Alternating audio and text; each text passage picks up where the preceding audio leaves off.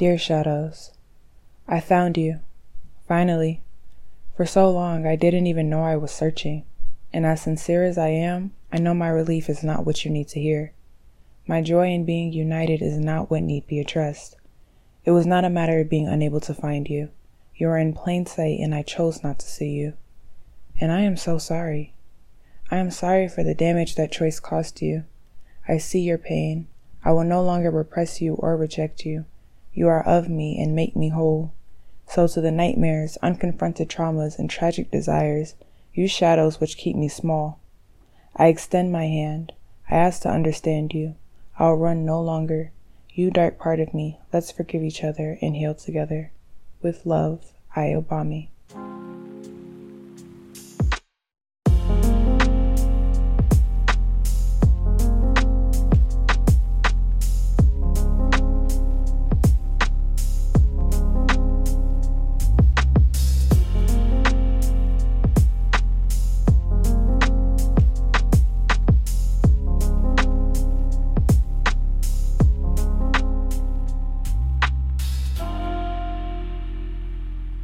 Good morning, good afternoon, and good evening. My name is Ayobami, and it is a pleasure to welcome you to the Chrysalis community. Today, we're defining what it means to integrate a shadow, looking to understand what changes we'll see within our own lives.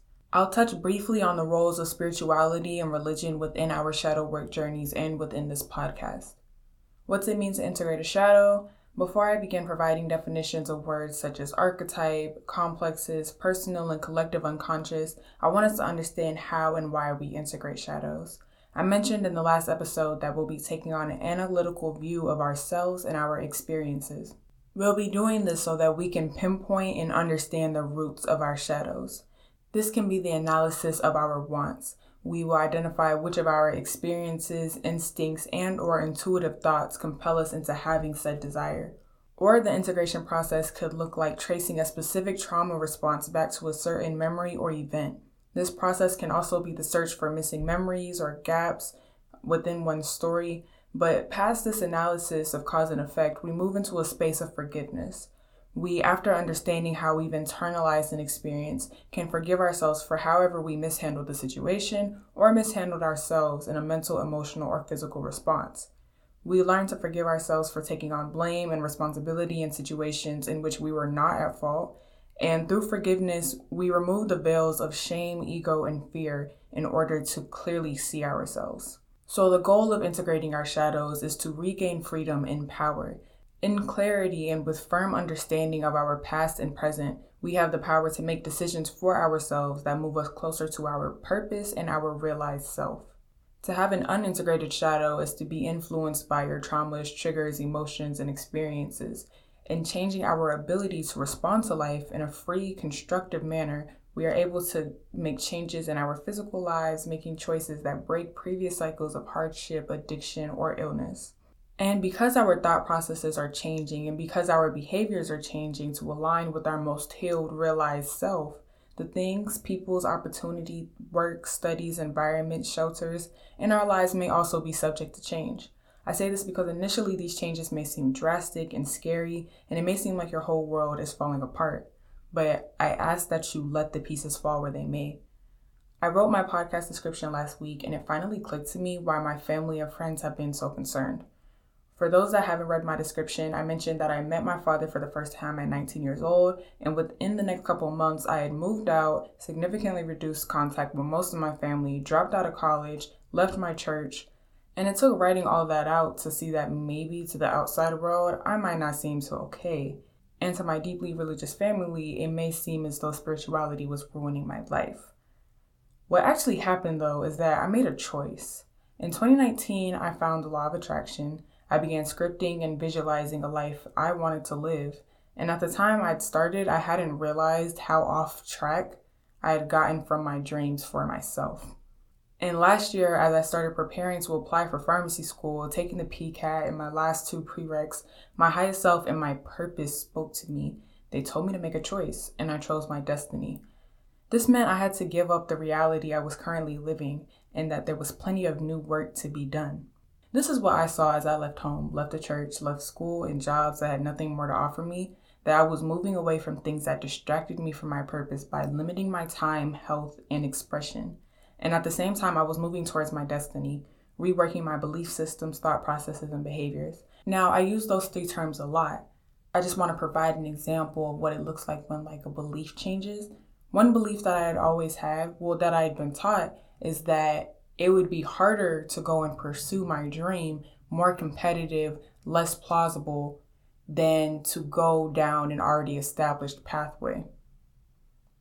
In doing my shadow work, I realized that is not true. And especially in pursuing the established road or path, I just realized it wasn't more guaranteed to go and follow this one pathway and find success than it was to follow another pathway. Like nothing was guaranteed.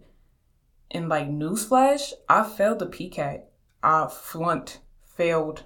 Man, like it was bad. And I'm looking at it and I'm like, how is it any more plausible that I'm going to get accepted into pharmacy school than it is that I'll become a successful writer? How is it going to take any less effort? And how am I supposed to have any more confidence in this pathway than the pathway of art or writing? It just didn't make sense to me. I'm like, I'm going to spend the same amount of time, the same amount of effort on one thing that I don't want to build when I could be spending that on building the life I want to live. So I just had to I had to dismantle that belief system, but I started to do that through shadow work. But in having this new belief, I realized that what I had been taught as a kid, that like dreams are far-fetched and that they should be on the back burner and they should be plan C and D, is that no, they aren't far-fetched. There's no such thing as a far-fetched dream. And anything I want, whether it's practical or not in somebody else's rule book, is going to require effort regardless. It's going to require time regardless. So there's no reason for me to go and expend an enormous amount of time and effort on something I don't want to build when I could spend that time and effort on building the life I want to live. But in saying this, I have to really explain the saying within the spiritual community that the only way out is through. This is so true because, as you've heard, I have officially quit a lot of things. I quit the jobs, quit school, I guess my family, whatever role I was supposed to fulfill in the family. I have dissociated from quite a few things. To quit my shadow work now would be to be left with nothing. I'm now moving into phase 2 of my shadow work, where I start to build the life I want to live after I have deconstructed the life I was already living. So for those people that quit spirituality halfway through and claim that it ruined their life, well, really, they just didn't finish their journey. And then they got left with nothing. For me to stop right now, I would be a college dropout. I would have nothing under my belt, nothing to show for myself, no real job, just a little sales position, and terrible relationships with my family. That would not be productive. So I say the only way out is through, because now I have to move into that phase where, okay, all of that's gone. Go build the life you want to live. Go bring all of the spiritual transitions and changes you just made into your physical reality. That is my responsibility now. Now, with that, you have to decide now. That's why I kind of wanted to push back my episode on the 4 archetypes, because this is your choice. This is your chance to make a decision on whether or not you are going to do your shadow work. I think what didn't occur to me until very recently, like within these last 2 months, is that this is a transformation that is going to be continuing for the rest of my life, and that everything is literally changing before my eyes. I used to be the kid who sat in bed all day. I had deep depression. I did not eat. I didn't exercise anymore. I didn't create art anymore. I didn't really enjoy studying anymore. And the girl who used to binge watch YouTube and Netflix because the only time I thought I had to do work was when I was going to do something pharmacy related, she does not exist anymore. And it has been very freeing to watch her change, but it's also been very scary because the woman that is replacing her has many responsibilities and has to get up and go create things for herself on a daily basis. But I'm also finding lots of joy in this transformation. The number of opportunities that have recently made themselves available just in this last month have been overwhelming in such a beautiful way. Because my life is changing, I'm now in the rebuilding phase. For a long period, there was silence. There was me being unsure of my next steps. There was just so much confusion and frustration and worry. But ultimately, I kept going through my shadow work, and now I'm being presented with new opportunities. It's going to be my job to make them concrete, to land them, right? But I'm hoping that I'm showing that this process does not end with shadow work. This process does not end on paper or within your spirit. Everything that is going to happen is going to affect you in every single way, spiritually, mentally, emotionally, and especially physically if you continue it out all the way. So the only way out is through. This is your opportunity to make a choice on whether or not you want to change your life, because it's going to just continually keep changing if you start this process. With that being said, also, since this is going to be such a massive change in your life, you need to have the right foundations to do this. Foundations will look different for everyone. For me, my foundation has been gratitude, which is something I really embraced and took on in 2019 after I found out really about the law of attraction. A couple months into scripting and visualizing, I learned that I could literally change the momentum of my day and my own vibration by being grateful. I'll actually share a really cute story. Just a few days ago, my roommate, she was going to work. Neither of us like our job. And I could just see it in her face as she was walking down the stairs to leave. And while I looked at her, though, I got a very vivid image of a specific crystal that I own. I own quite a few citrine crystals, but this one came to mind just very vividly. So I went and got it. I told my friend, I was like, it wants to go with you today. She took it. And she came back from work later that day. I didn't ask about the crystal. I didn't really ask about her day, but she offered the information. She asked, why did you give me the crystal? And I said, I don't know. I looked at you and it wanted to go with you.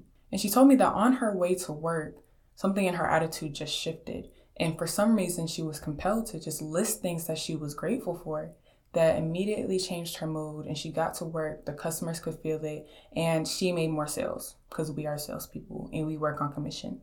So that is just, the little tiny effect that gratitude can have on one person's day. Now, when that has been my foundation for my spiritual journey, it has allowed me, when things look like they're falling apart, to have that moment of peace, to have that grounding moment and point to one thing that I can be grateful for. Okay, I can stay for this. Sometimes it's literally just grateful for the vision that Spirit gave me, for giving me the vision of my purpose so that I know what I'm heading towards when everything is falling apart around me. So that's what gratitude has done for me. But you guys' foundations may look different. A lot of you will find your foundation within your religion. It will be those religious texts that are going to kind of give you serenity and comfort and help you find the value in your days when you are frustrated and angry and sad and full of grief. So we just want to set up the proper foundations. Now, we also want to set up healthy outlets. So essentially, your foundation is something you can fall back on when everything hits the fan. Your outlets are what you are going to use to express those emotions of frustration, of anger, of disgust, anything that you kind of will come across on your shadow journey, or any just overall emotions, because I'm talking about emotions that you will be feeling for months. The amount of frustration with this process that I have felt, it's been months.